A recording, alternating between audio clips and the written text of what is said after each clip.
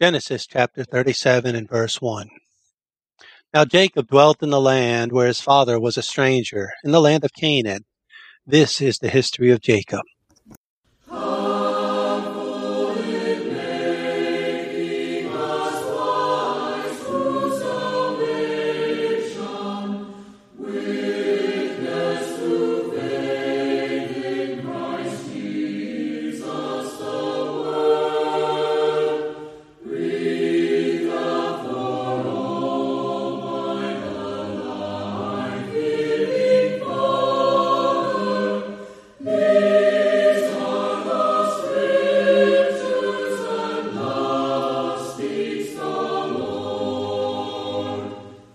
Welcome to Walking Through the Book. I'm Stephen McCrary. And I'm Jonathan Perz. And today we'd like to talk to you about the Bible. Specifically, we want to discuss Genesis 37 today. Walking Through the Book is all about these three things. We want to encourage Bible reading. We want to demonstrate proper and responsible study of the Bible. And we want to emphasize what the text says, no more and no less. We're so thankful for you taking the time to listen to the podcast today. And of course, we have a special guest that we will introduce in just a second. Has already introduced himself technically, but certainly thankful for Jonathan being with us. Before we do start and get his contact information for you, we do want to let you know how to get in touch with us. You can find us on Facebook. If you Google at Walking Through the Book, you can easily find us that way. You can also email us at walkingthroughthebook@protonmail.com. And we also encourage you to go to the website where this podcast is typically hosted, northcolumbuschristians.com. That's the website of the congregation that I work and worship with in Columbus, Mississippi, the North Columbus Church of Christ. We got a number of good resources on there. We encourage you to check out that website if at all possible. As far as what we do in this show, and it got to a point where I talked with Bryant the other day, and he's having some technical troubles. His laptop screen busted, and he uses a Mac. And I chided him for using a Mac, but Jonathan, you're a Mac guy too, aren't you? Oh no, I'm a PC guy primarily, but I have plenty of Mac equipment though. Well, I chided him on the fact that any kind of part on Macs, I mean, you're going to be putting some cost into that, I would think, but to each their own.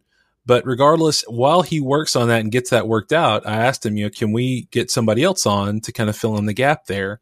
And he's totally fine with that, of course. And so Brian's not here to go over the flow of the program. What we typically do is we read through the whole chapter, if at all possible.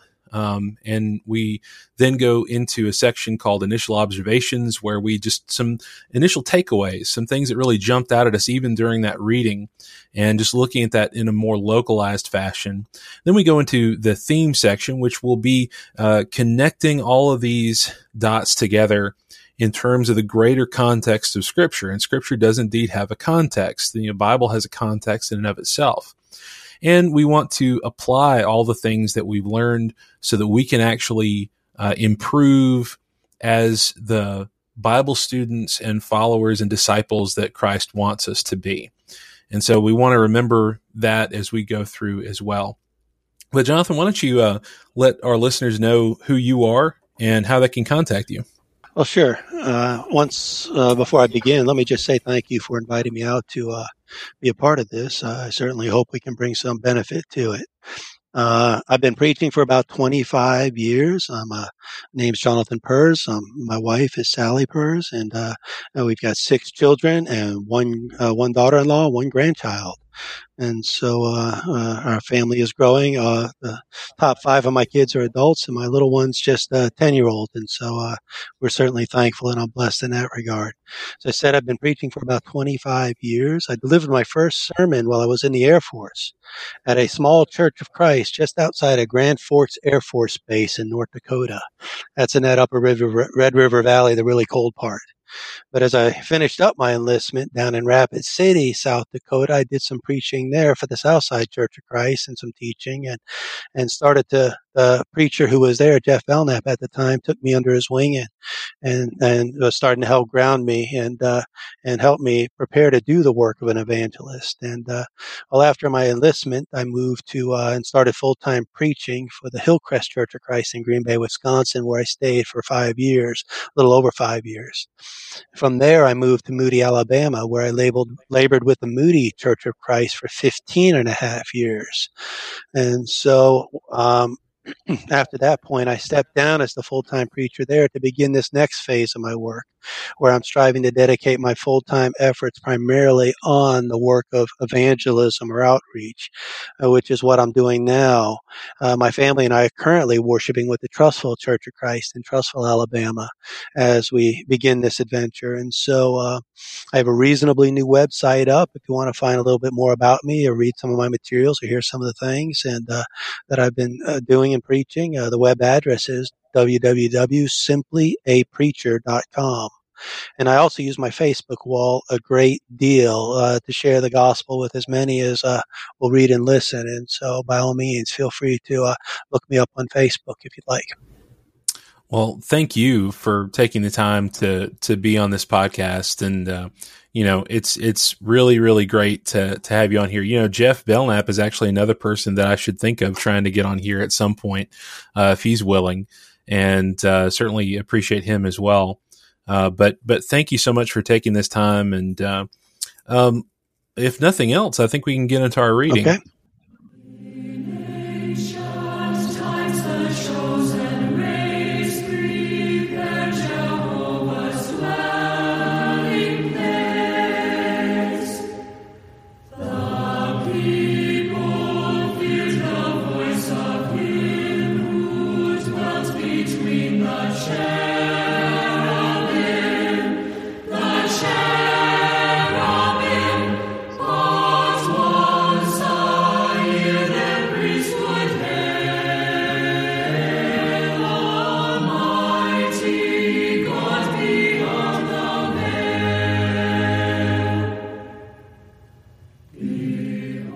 Genesis 37. Now Jacob dwelt in the land where his father was a stranger, in the land of Canaan. This is the history of Jacob. Joseph, being 17 years old, was feeding the flock with his brothers, and the lad was with the sons of Bilhah and the sons of Zilpah, his father's wives. And Joseph brought a bad report of them to his father. Now Israel loved Joseph more than all his children, because he was the son of his old age. Also he made him a tunic of many colors. But when his brothers saw that their father loved him more than all his brothers, they hated him and could not speak peaceably to him. Now Joseph had a dream, and he told it to his brothers, and they hated him even more. So he said to them, "Please hear this dream which I have dreamed. There we were, binding sheaves in the field. Then behold, my sheaf arose and also stood upright. And indeed your sheaves stood all around and bowed down to my sheaf." And his brothers said to him, "Shall you indeed reign over us? Or shall you indeed have dominion over us?"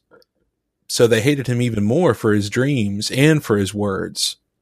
Then he dreamed still another dream, and told it to his brothers, and said, "Look, I have dreamed another dream. And this time the sun, the moon, and the 11 stars bowed down to me." So he told it to his father and his brothers. And his father rebuked him, and said to him, "What is this dream that you have dreamed? Shall your mother and I and your brothers indeed come to bow down to the earth before you?" And his brothers envied him, but his father kept the matter in mind. Then his brothers went to feed their father's flock in Shechem. And Israel said to Joseph, "Are not your brothers feeding the flock in Shechem? Come, I will send you to them." So he said to him, "Here I am." Then he said to him, "Please go and see if it is well with your brothers and well with the flocks, and bring back word to me." So he sent him out of the valley of Hebron, and he went to Shechem. Now a certain man found him, and there he was, wandering in the field. And the man asked him, saying, "What are you seeking?" So he said, "I am seeking my brothers. Please tell me where they are feeding their flocks." And the man said, "They have departed from here, for I heard them say, 'Let us go to Dothan.'" So Joseph went after his brothers, and found them in Dothan. Now when they saw him afar off, even before he came near them, they conspired against him to kill him. Then they said to one another, "Look, this dreamer is coming." Come, therefore, let us now kill him and cast him into some pit, and we shall say, some wild beast has devoured him. We shall see what will become of his dreams.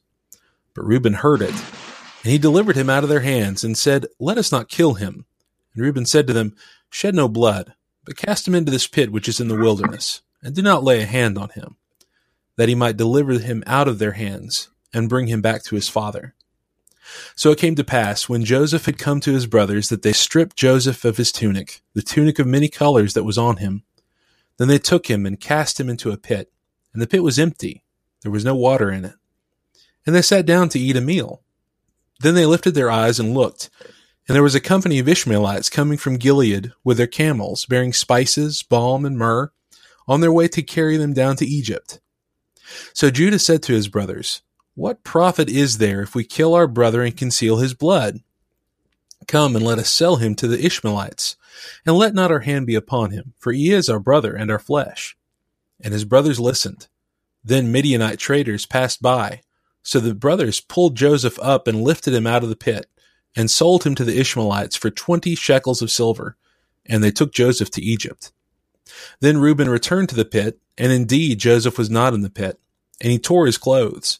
And he returned to his brothers and said, The lad is no more, and I, where shall I go?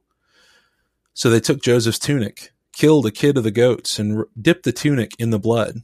Then they sent the tunic of many colors, and they brought it to their father, and said, We have found this. Do you know whether it is your son's tunic or not? And he recognized it and said, It is my son's tunic. A wild beast has devoured him. Without doubt Joseph is torn to pieces. Then Jacob tore his clothes, put sackcloth on his waist, and mourned his son many days. And all his sons and all his daughters rose to comfort him, but he refused to be comforted. And he said, For I shall go down into the grave to my son in mourning. Thus his father wept for him. Now the Midianites had sold him in Egypt to Potiphar, an officer of Pharaoh and captain of the guard.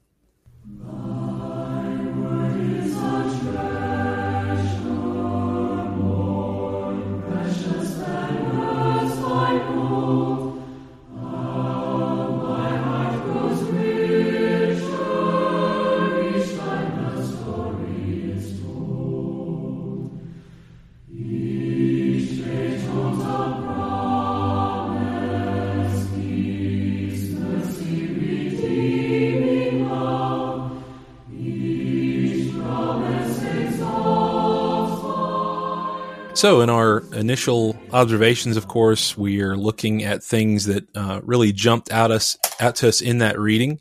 And Jonathan, what are some things that to you seem particularly significant in this chapter?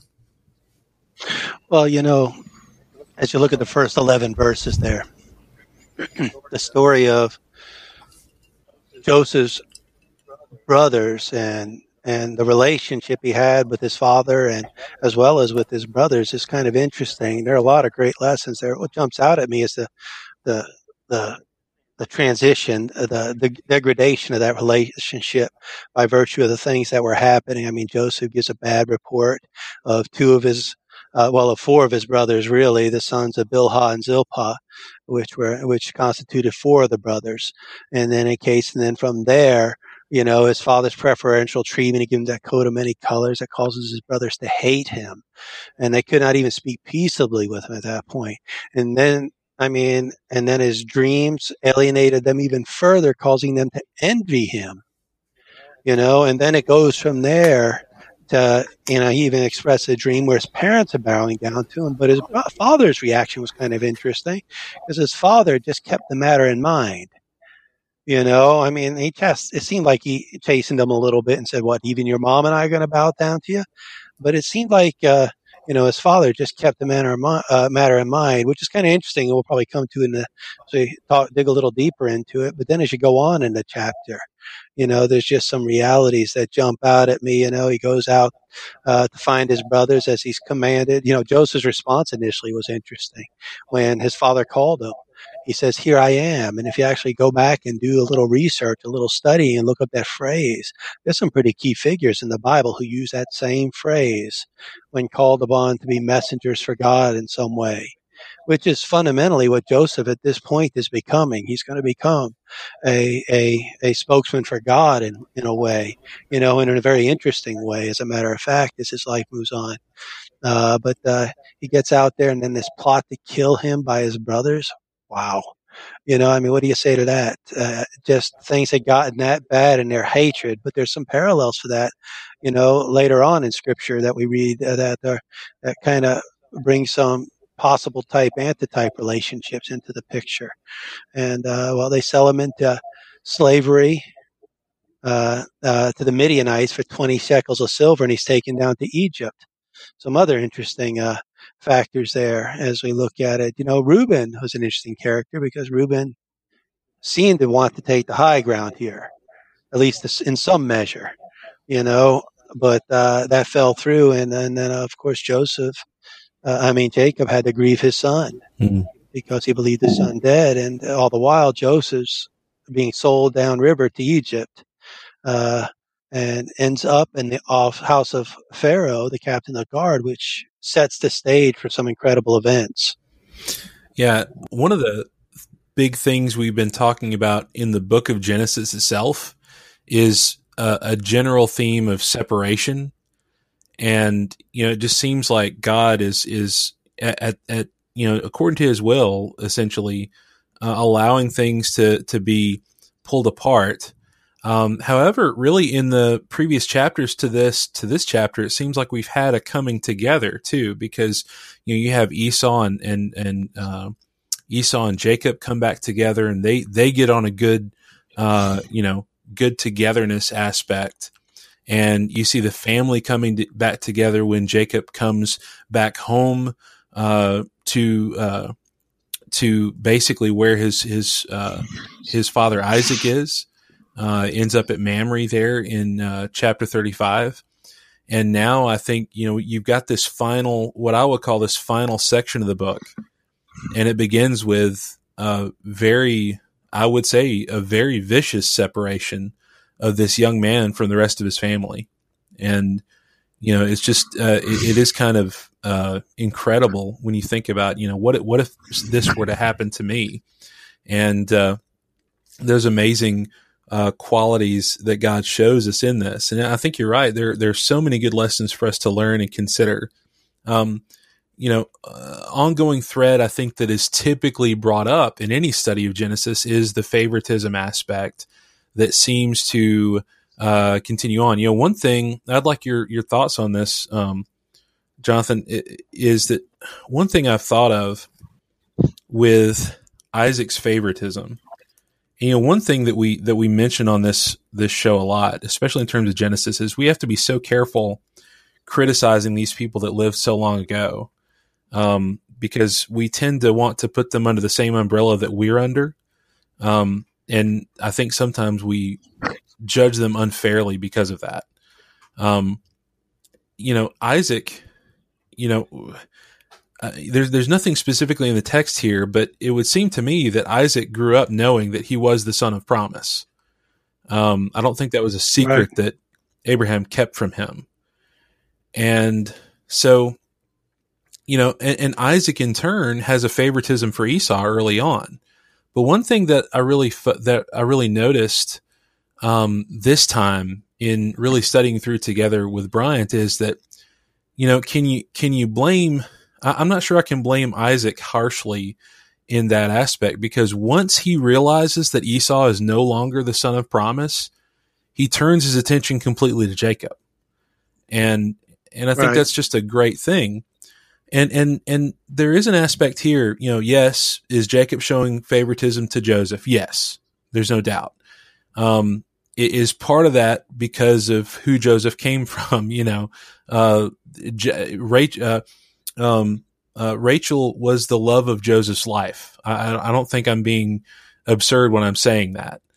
And another aspect we discussed too was how Leah was so she wanted Jacob's love so badly, and she was it seems like she's such a good godly wife. I mean, generally, just she has this service mentality.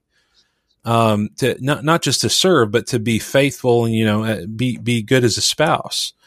But it doesn't seem like she ever really got that. And it seems like Jacob's heart was completely and totally Rachel's the whole time.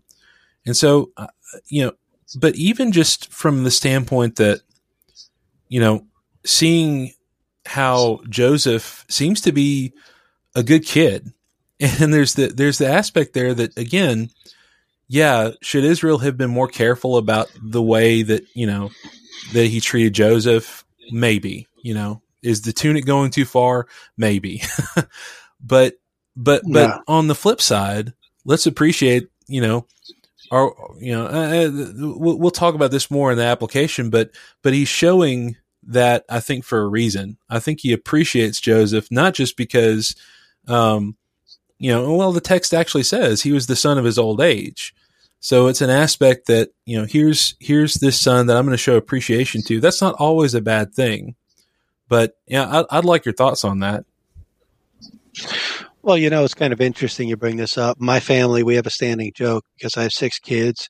5 of them are older, but my 2 youngest, my daughter and my son, my oldest, call them Joseph and Benjamin. Mm. And, and we even got a little pullover of my daughter, Julia, that has it's a colorful pullover. And they said that's her coat of many colors, and so that's the standing joke in our house, but there is a reality. There are just certain things that come to pass and you can't explain them. The Bible doesn't take the time to explain this favoritism in any way, except that it created a dynamic in which set the stage for Joseph ending up in Egypt, which was exactly, if we know the story ahead, is exactly where Joseph needs to be for God to make use of Joseph in the future. And so, providential? Possibly. Stranger things have happened and been recorded in Scripture in terms of how things come to pass. I don't know that I can dogmatically say one way or the other what Jacob was doing was wrong in his treatment of Joseph, and even Benjamin, in some measure. But at the end of the day, Joseph was clearly a special person, one called out by God for a very specific purpose, and stands among the mighty in terms of faith and in terms of what he did to forward God's plan that brought us to Christ. And so when we think this big picture type of thing, I get so fearful of finding myself arguing with God about the situation more so than just recognizing, trying to paint it through my own eyes rather than just recognizing, hey, this is what it was in this situation in this family. We know the older brothers had their issues. They had other issues besides what they did to Joseph in their lives. I mean, each one of them, is marked in some way, especially when Jacob starts handing out blessings. We get a clear picture of what kind of situation he was dealing with there. And it's just kind of an interesting dynamic all along. But, I don't know that I could dogmatically say there was any wrong in the favoritism or anything right in it. It just was. And I just accepted by faith at that point. But the way that favoritism came to pass and what it led to, there's certainly, I think, some lessons in that for us. And being sensitive, not to provoke our other children to wrath because we've chosen a favorite or something. I do think we need to be careful with that and wise about what we're doing. But at the same time, we can look at this and recognize there could have been a bigger picture, and there certainly was a heavier hand in play. And we need to be careful too that we're not thinking that these people just did not understand anything about what this relationship with God meant and what this promise meant. Yeah. The New Testament tells us a lot about that. Anyway, we can keep going about that in the next section, but well, I would make this observation too, Stephen. There's something very interesting here about the reality of Joseph might have had his father's preferential treatment in some measure, but man, did Joseph have it bad, he spent some years in slavery, spent some years in prison. And things might get a little cushier after that, but there was still some awesome responsibility with what he was doing. But, something tells me those scales are kind of evened out a little bit.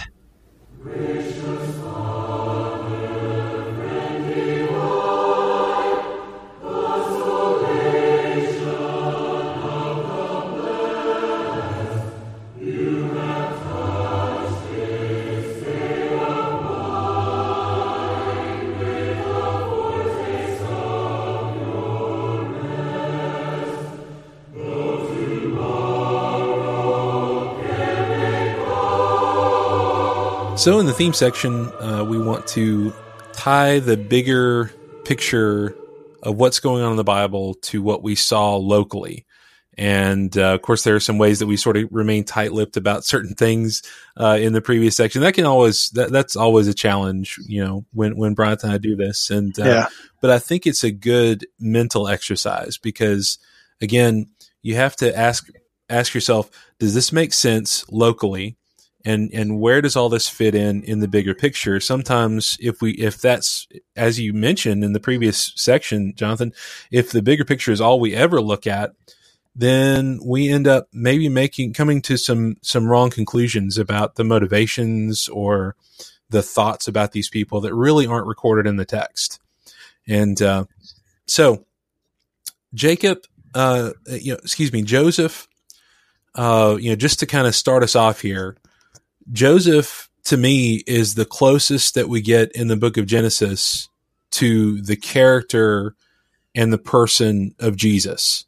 Would you agree with that? Oh, yes, wholeheartedly. As a matter of fact, there's some other striking similarities that go just beyond the person and character of Jesus. Even events and circumstances are kind of interesting. I don't know that I'd be dogmatic about them as type antitype, so to say, but the similarities are striking when we paint the bigger picture. And when you think about it here, there's nothing recorded in Scripture about, Jesus growing up next to his brothers and sisters, right?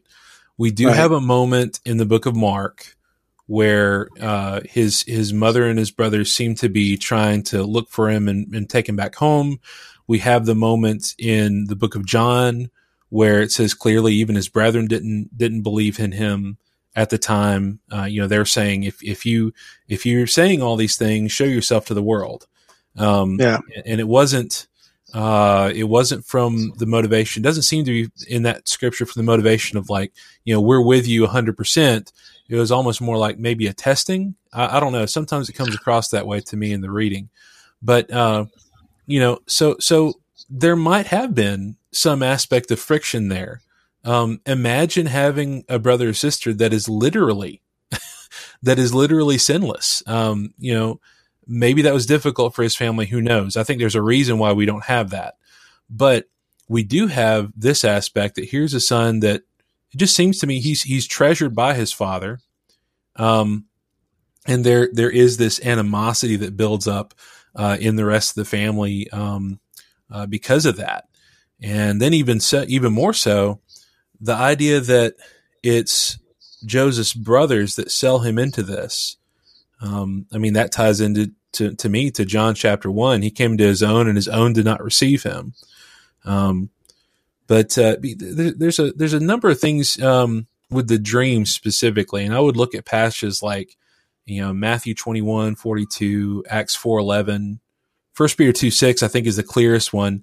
Therefore it is also contained in the scripture, behold, I lay in Zion a chief cornerstone, elect, precious, and he who believes on him will by no means be put to shame. I tie that reference to, the stone which the builders rejected has become the chief cornerstone. I see a lot of parallels between that and the dreams that Jacob has. Could you speak to that, Jonathan? Okay. I'm trying to think through in terms of what specific way, Stephen, do you see that connection in terms of what specific aspect of the stones which the builders rejected and Stephen's and Jesus's, in Joseph's dreams, except, I do recognize that God clearly has chosen Joseph for something here. Mm-hmm. And he's indicating this emphasis, and his brothers are going to reject him based upon that. But I'm not sure if that's where you're going with that. No, that's exactly. That's precisely what I was thinking. And it's not, okay. Again, I think it is something that we see sort of in a micro way here. And it's just something that echoes later on. And it's just, it's one of these situations where, and we say this a lot on this program, that if you understand who Jesus is, and if you seek to make that your whole purpose, and if you see the Bible through that lens, again, that's where you'll be much less likely to get into this trap of all these people are wrong. and they're just doing terrible things to each other. And, why should I be reading this at all? Well, again, I think the message of Genesis is that God's hand is in all this. And even though you have these imperfect people, these weak people that are going through this story, it helps us to understand that it ties in. You go back and you see how all of this, again, I think Joseph shows this the most clearly, that Jesus is an echo of all of this in a sense. Sure. But I think that's because he's present in the Godhead. Yeah. Oh, absolutely. Absolutely. It's kind of interesting just to even piggyback on that a little bit and bring out a couple other similar observations to that. Think about the dreams that were interpreted. Joseph just gives them what he dreamed. He doesn't interpret them for him. He just gives him what his dreams. And his brothers seem to take him as delusions of grandeur. You almost get that sense a little bit with Jesus. And the relationship that, we're not told specifically about, you can imagine he had with his family and his brothers. There had to be some dynamics there that were in play. But then what they didn't see was God's hand in this.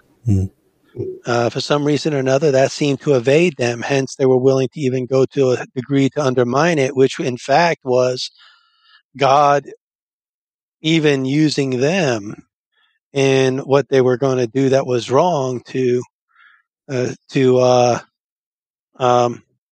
accomplish his will. But I don't know why, but 2 Peter chapter 1 verses 20 and 21 come to mind when I was thinking about this and the interpretation, how the two different takes on the dreams that he was having, even his father Jacob's take on it, that he just kept these matters in his heart.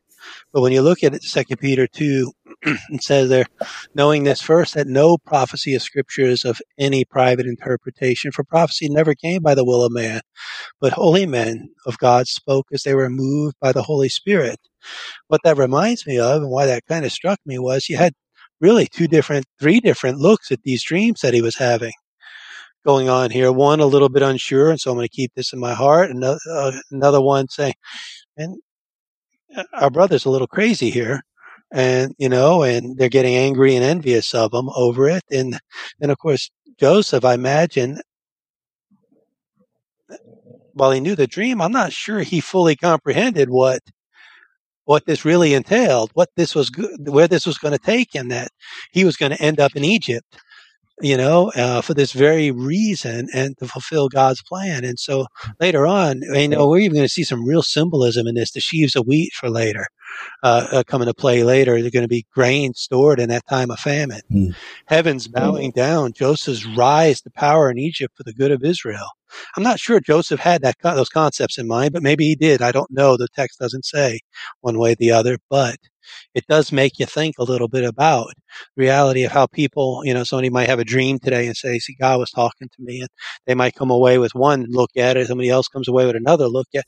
But it's hard to be dogmatic until God actually unfolds whatever it is, and chances are it's none of the above, especially in today's day and age. But in those day and ages, there was some struggle with the realities of how God, when he miraculously revealed themselves to these folks, how these things played out. And so, but at the end, it was how God played it out. And look, if I'm writing this book, if I'm writing this story, fiction or nonfiction or whatever, if I'm writing this story, I don't know that I take it down this road, which is kind of interesting. Yet this is the road that God took it down to make these things come to pass, to bring these things to pass for his goodwill. Just kind of humbling a little bit in terms of trying to wrap our hands around the mind of God and grasp what it is he's doing in our lives today. Yeah, we can speculate. We try to have a modicum of healthy speculation on this program, but I mean, I can't know how Joseph approached them with these dreams. I don't imagine. I don't read it in a haughty way when I read it, but I don't really know. Oh. But I do think, just talking about the way that Jacob was responding to all these things. Of course, it reminds us about Luke 2, when Jesus his family's in Jerusalem. They leave. They find out all of a sudden, oh, we thought you were with family, but no, they come back and they find Jesus. They've already left, and they realize he's not there. And so they come back, verse 48, son, why have you done this to us? Look, your father and I have sought you anxiously. Luke 2:49, he said to them, why do you seek me? Did you not know that I must be about my father's business? But they did not understand the statement which he spoke to them. Then he went down with them and came to Nazareth and was subject to them. But his mother kept all these things in her heart. Same thing that Jacob is doing here. Yep. And I love that aspect too, though, that here is the creator of the universe, and he is putting himself in subjection to his parents. And his parents are, there's a whole other aspect there, but the fact that his mother kept all these things in her heart, obviously she did not completely understand this, and nobody really seemed to understand this until Jesus was raised from the dead. Right, exactly right. Even then, you tie another couple thoughts come to my mind, just as you're mentioning that. Some other similarities. Joseph, Mary keeping these things in his heart, Jacob keeping these things in his heart. And then you've got Joseph being sold as a slave to the Midianite traders for 20 shekels of silver. And so, we talked about parallels to Jesus. Jesus was sold out for a token of coins too, which kind of makes us think a little bit. Can I be dogmatic about it? No, but the parallels are kind of striking, and Joseph's story is going to be one of salvation for his people, which is a very powerful and poignant picture of what Jesus is going to accomplish later on in life, later on in the Bible story, in the larger theme of Scripture, But then you even get, some of the other pictures. Where was Joseph taken to, for example? Egypt. Jesus had to spend a little time in Egypt as a baby too, because he was run out, by virtue of Herod and what he wanted to accomplish. And so it's just kind of some wild stuff going on there, and some seemingly coincidental stuff. But I always have a hard time wrestling with coincidence when it comes to Scripture. Coincidence or providence. It's kind of makes you wonder a little bit. And isn't it amazing that God accomplishes all this stuff with Jacob? And as we'll see in the passage of the book, that he accomplishes all this, I think, like you say, through providential means. The most supernatural we get is the fact that Joseph is able to interpret the dreams and the dreams themselves, right? But that's not something that you really see as far as miracles within Scripture. And so that within itself is pretty amazing. And then, of course, I was also thinking, as you were saying that too, about what Joseph says to his brothers at the end of the book. If you look at Genesis 50 and verse 20, his brothers are basically terrified. They're concerned that he's going to get revenge on them for selling him into slavery. And Joseph says to them, think of how loving this is. But as for you, you meant evil against me, but God meant it for good, in order to bring it about as it is this day, to save many people alive. And when you apply that to the message of Jesus and what happened with Jesus and what happened with the whole rulership of Judea and Israel itself, it blows my mind to think about the fact that, here God is telling us these stories that basically give us the foundation for everything else we see. And it's just so incredible that we've been given this. Yeah. Yeah, no, absolutely right. It's interesting you mentioned that.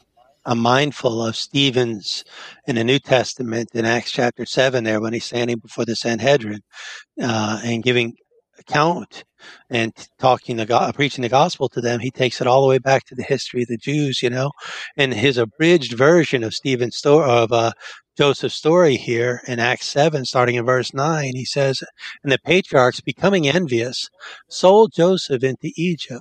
But then here's 5 critical words. But God was with him. and delivered him out of all of his troubles, and gave him favor and wisdom in the presence of Pharaoh, king of Egypt. And he made him governor over Egypt and all his house. Now a famine and a great trouble come over the land of Egypt and Canaan, and our fathers found no sustenance. But when Jacob heard that there was grain in Egypt, he sent out our fathers first. And the second time Joseph made known to his brothers, and Joseph's family became known to Pharaoh. And then Joseph sent and called his father Jacob and all his relatives to him, 75 people. So Jacob went down and he died, he and our fathers, and they were carried back to Shechem and laid in the tomb that Abraham bought for the sum of money from the sons of Hamor, the father of Shechem. But when the time of promise drew near, which God had sworn to Abraham, the people grew and multiplied in Egypt till another king arose who did not know Joseph. And so there you have Stephen in a very synoptic and condensed form, bringing to bear the story on the larger picture of Scripture. But those 5 words jumped out at me and just stick in my head that God was with him. So all that's happening here, this is God's hand. And so to deny the providence in that, in light of such a clear declaration of God's providence in it, it would be foolish, And so we recognize God's providence in it. And in that, we find it hard to argue with some of the nuances, that we might see a little bit differently, or we might think about because of our culture and because of our normalities, which are just going to be somewhat different than they existed in that patriarchal age and in the day when they were, traveling and sojourning, the Israelites. And so it's just kind of powerful stuff when we start to think about it. But the people of Israel were just still a small little speck. They were a grain of sand. There were 75 people, the text says, when they came into Egypt. And so, God's going to work something mighty from some raw clay here that is just phenomenal. And to me, that's just a faith-building exercise overall, because God in this is actually unfolding that larger plan to bring Christ into the world, which is so huge, in terms of our faith. One other thing too that I'm seeing here that I'd like to maybe consider too is, Joseph's tunic being dipped in the blood. Yeah. What was the lie that the Jewish rulers tried to permeate? They tried to put this lie about that the disciples of Jesus had stolen the body and just had secreted it away. I think one of the most powerful reasoning aspects of proofs of the resurrection is, of course, that if they wanted to stop Jesus, if they wanted to stop the movement of Christianity in its tracks, all they would have had to do was produce the body. And so in a similar case here, they produced this trumped up evidence to Jacob, but it's not the truth. And over time, that truth is going to be made known. And it's going to be made clear.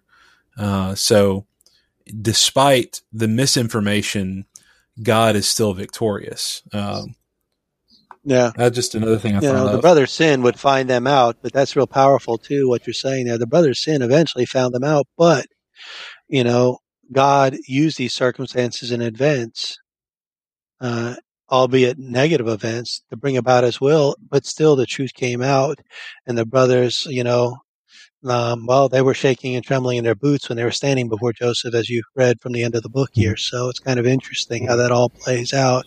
God's justice is still in play. It wasn't that God was ordaining or allowing a lie or commanding a lie. He was just playing off the events and circumstances as they were unfolding, and how his hand plays in that, I would not even begin to feign to comment on. But, I can't speak to the how, but clearly God was with Joseph throughout all this, and that there's something to be said for that.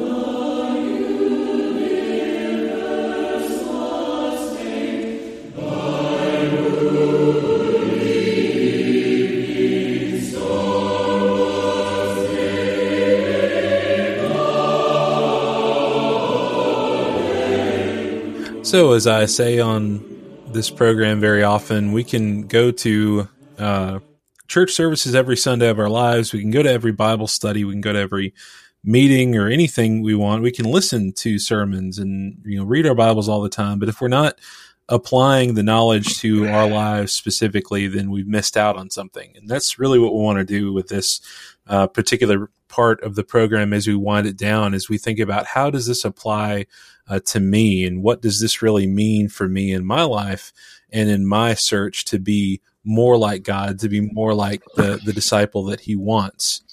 I guess, again, one of the shallow surface level, I think, lessons we can pull out is, be careful about favoritism among your children, but at the same time, appreciate the ones that deserve that appreciation. And so that's the thing. That's the careful edge that we're trying to walk here, is that we're having to have this balance there. And we've already spoken to a lot of that, but did you have anything else on that, Jonathan?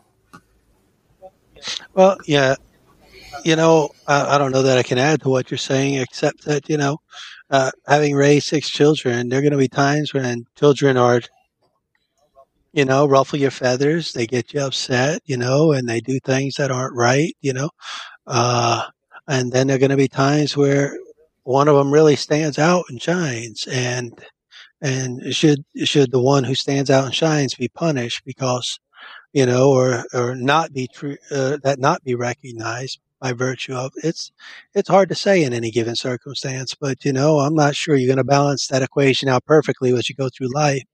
At the end of the day, just love your children and love them the best you can, and you're not going to go wrong. And I believe Jacob loved his children. I believe that was clear. He loved his children, all of them, but but Joseph was a standout, and not just in Jacob's eyes, but in God's eyes. There's something you can't argue with that. Yeah. And he doesn't completely reject this situation, even though he doesn't understand it. And that's something for us to think about as well, is, well, maybe this is all working out for a particular end. It just depends. Jonathan, I'm sure you've counseled, multiple families as far as, when someone suffers a severe death or a tragedy within a family, it gets hard to figure out exactly what to say. But there's always that aspect that even when something difficult rises up, that maybe good can come out of that in some way. Yeah. But you really got to look for the good. I mean, otherwise it's all pretty depressing, isn't it? And Christianity is something rooted in hope, and so we really got to find that hope. We got to look to those brighter things. We got to see God's working in us to bring out the best of us, even in difficult times, with difficult circumstances and various challenges we face. Trials and adversities aren't necessarily bad things. They might not feel good, but that doesn't necessarily mean they're bad things, because if we work our way through them, if we see our way through them by God's grace, we're going to be better and stronger for it. But yeah, it doesn't mean it feels good while it's going on. So could we pull something else out about, I know that, we've discussed this already, but I don't think we have inspired dreams today personally. I may be wrong about that. We can talk about that, but generally I don't think you have children growing up. I don't think you have people in families that are having, the kind of dreams that Joseph is having here. But right. Could there be an aspect here that, let's say in your study, I guess I'm thinking about, the kid that's growing up in his family's house, and, he finds something interesting in Scripture that he wants to share, with other people in the family. And maybe he is treated harshly because of that. I think if you apply that and look at what Joseph does through that lens, it might help us understand that even if I face hostility in sharing the truth of Scripture, the truth about what God wants us all to know or wants us all to possibly see, even if I face resistance toward that, doesn't mean that I stop doing it. Well, sure. There's even a larger picture, I think, that goes beyond that, beyond the family, beyond the scope of Mm-hmm. just the family. I mean, look, I'm going to share the gospel with people, and there are going to be many people who reject what I have to say. There are going to be people who look at me cross-eyed, think I'm a little bit crazy, think I'm buying into fairy tales, fantasy, and fiction, thinking I'm believing in some big, a man in the sky, and so on and so forth. I've heard it all, and I imagine I'll hear all kinds of other things before it's all said and done, but it's my faith talking. And at the end, when it all washes out, the answers will be clear. Who was right and who was wrong will be known. We'll all stand or fall based upon what we accepted or rejected during the course of our lives. And so, the reality of Joseph going through this period of rejection, I can relate to this.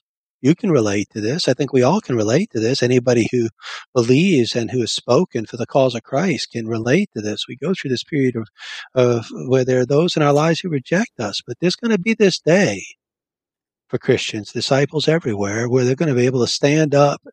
And I don't know that any of us are going to be so brash as to say, see, I told you so. But I think the evidence will be a little bit overwhelming. I think God's going to put the great big exclamation point on it all and say, they told you so, and that's going to be those words of judgment, or some version thereof that, or at least something that resonates in our minds. Why didn't I listen? And you get this story here, what they were doing, these brothers, they didn't realize what they were doing, and didn't realize the events that were unfolding right before their eyes. How could they? God certainly hadn't revealed it to them. And so how could they? And so I can't fault them for it, but we recognize that they, that in the end, when it washed out, boy, that picture became crystal clear, didn't it? And how great God is and how gracious he is. And how just he is. And so when it's all said and done, there's a lot of elements there. And excuse me, I'm sorry, there is a lot to what you're saying. There is an aspect there, of course, that we want to learn that making up stories about someone dying is not a good idea. And it's not something that God does not want us to lie. And, right. But there's something else there too, to consider. And it makes me think about, what, I think what Paul was writing about, some preach Christ out of envy, and that aspect of it. When you think about that, Paul was glorifying Paul was appreciative of the fact that the gospel was preached, regardless of the motivations who's preaching it. But when you read into that and understand that, those who were preaching out of envy, preaching out of unsound motives, they were preaching the truth, but it wasn't doing them any good. And so there is an aspect there for us to think about there that, can you lie and good come out of you telling that lie? Well, sure. But it doesn't mean, it doesn't mean that it's going to do you any good.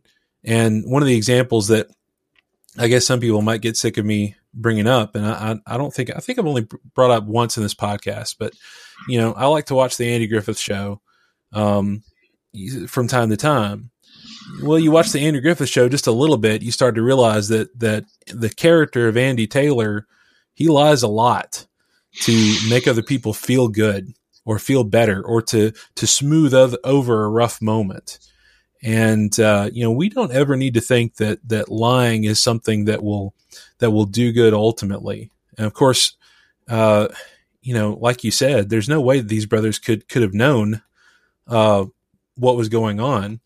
And it's so wonderful that Joseph eventually has this mercy and grace upon them, in that, you meant it for evil, but God meant it for good to save many people, this day.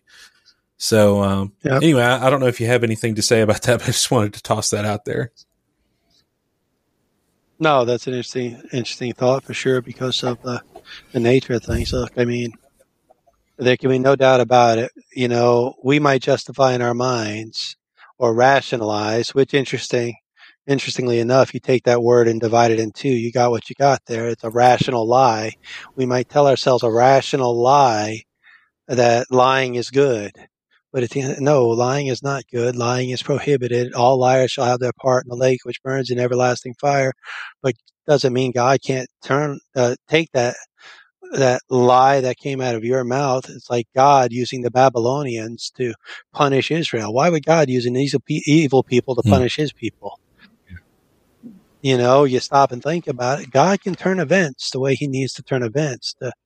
It just goes to show the power of God and the omniscience of God and the omnipresence of God that comes to bear in the factors of our lives, and how he providentially allows things to unfold, allows things to happen. He knows, he sees, he understands what's going on. He knows us better than we know ourselves, but he still bring his plan to pass. The very fact that he was able to bring this plan to pass in the way he does, the plan of Christ, that is, I speak of, is just, to me, is another reason why I believe in God and why I cannot deny the existence of God, just because of what he's made to unfold, and just If powerful it was all stuff. just men putting it together, it would be impossible. And, that's exactly what Jesus says. But yeah. I mean, who'd have wrote this play? If it was a fiction or a story, who'd have wrote it? There's just too much here. It's just an overwhelming amount when you paint the picture of evidence that points in the direction of the hand of God being with Joseph. Powerful stuff. Yeah, just a couple small applications I think that might be beneficial. One, you can argue that Joseph's treatment by his brothers was grounds for righteous indignation. You could easily argue that. Who would deny it? I mean, Joseph, you kind of feel like Joseph would have been in the right to return the wrong his brothers had done to him. Granted, we're not under the law of Moses at this point, but an eye for an eye seems like it would have been appropriate here, right? But how do we know when our quote unquote righteous indignation is not somehow hindering the work of God in some way? I mean, we got to be careful with righteous indignation. It's hard to be angry and be right. I think of James and what James said in James 1:19 and 20, when he said, be slow to speak, slow to wrath, for the wrath of man, verse 20 says, does not work the righteousness of God. And it's important for us to recognize that Joseph could have been angry, but Joseph chose a road of mercy and grace. And it's just a powerful example. And Joseph's treatment of his brothers later on, in light of what they did to him, I mean, threw him in a ditch. They were going to kill him, for crying out loud. They sold their brother into slavery, and they even took money for it. I mean, adding insult to injury, pouring salt in the wound. But still at the end of the day, there's this great big humility in Joseph that makes him the perfect character for these events. But boy, can we learn from Joseph's example and how he was meat for the master's use, which would be my second application. By Joseph's standards, he was in a terrible way. I mean, he just got sold upriver. But by God's standard, Joseph was exactly where he was needed by God. Sometimes things do not unfold the way it doesn't seem like things are going well for us, not unfold the way we expect them to. But you see, trusting in God means being meet for his use in any situation or circumstance, even if it seems, quote unquote, unfair to us. And that's a hard thing for us to learn sometimes, I think, that not all the circumstances even are going to be hunky-dory and full of light and glory, and they're all going to be happiness and everything else, and things that we can't beat. Paul told Timothy in 2 Timothy 2, verses 20 and 21 there, he says, but in a great house there are not only vessels of gold and silver, but also of wood and clay, some for honor and some for dishonor. Therefore, if anyone cleanses himself from the latter, he will be a vessel for honor, sanctified and useful for the master, prepared for every good work. Does that describe us today? Are we prepared for God to use us in ways that we might not realize we're being used by God? It's that moment where we choose to let loose, choose to let go of our upbringing, our Christian morals, that we just found ourselves missing an opportunity that God could have used us for. And how many times is that going to happen in our lives and we not even realize that God had plans for us through his providence, and we were just absent. We were AWOL. And because we were busy seeking self. We were busy pursuing worldly things. We were engaged in things we ought not to be engaged in. And we had sin in our lives, that we were living in a way that was unrighteous. We were treating people wrong around us. Husbands treating their wives bad. Their prayers are hindered. And we can go on with the list of ways in which, where God can use us, we're not meet for his use. Joseph was a character who was meet for God's use. And he was exactly where he needed to be by God. And it was under the worst of circumstances, it would seem like. I mean, I don't imagine slavery, getting imprisoned and such forth, being exactly hunky-dory situations to be found in. But this is where God needed him at this point in his life. And maybe sometimes we need to back up from what we think are terrible circumstances and ask ourselves, God, if this is where you need me, and I pray I can be meet and for your use, and be sanctified and ready to be used by you. And so it's just some things that I think about when I think of Joseph's story, because it's just such a passionate one, such a story of righteousness and humility, all wrapped up in one, and faith, really, when it's said and done. I mean, because even as God is revealing these things, man, it's something very powerful to be able to use by God in these ways. It's interesting that you say that too, because the life in the ancient world was that way, in the sense that you were not promised tomorrow. I mean, and you're still not promised tomorrow, though. That's the truth of things. Of course, that was just a lot more real back in those times. That it was very, very simple for your life to change, very, very quickly. And while we have, societal barriers placed up today, that can still happen. And so maybe the question we need to be asking is, am I ready under the conditions right now? And would I still be useful for God if I lost everything tomorrow? And you never know what could happen on that front. And so it's so very important for us to think about that from that standpoint. So thank you so much for that. No, glad.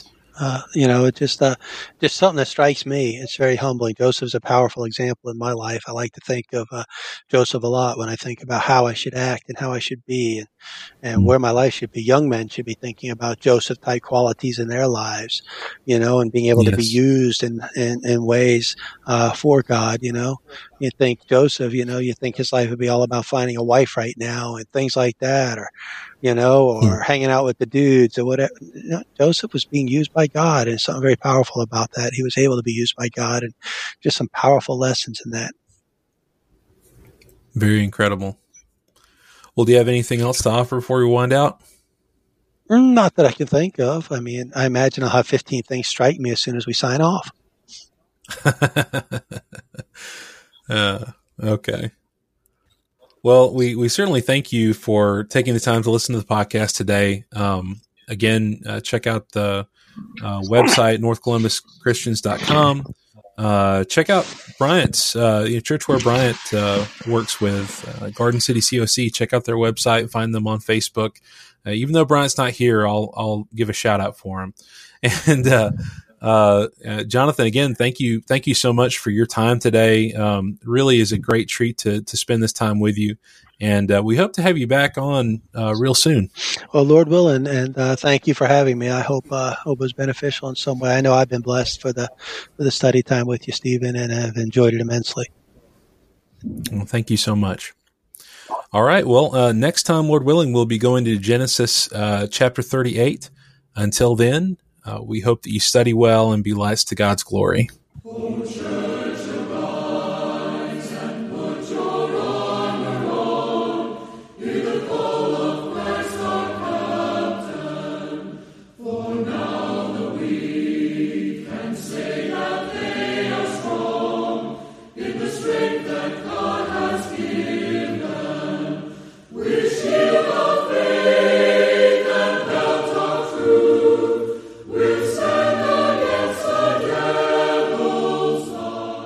The music on this podcast is provided courtesy of Symphonia.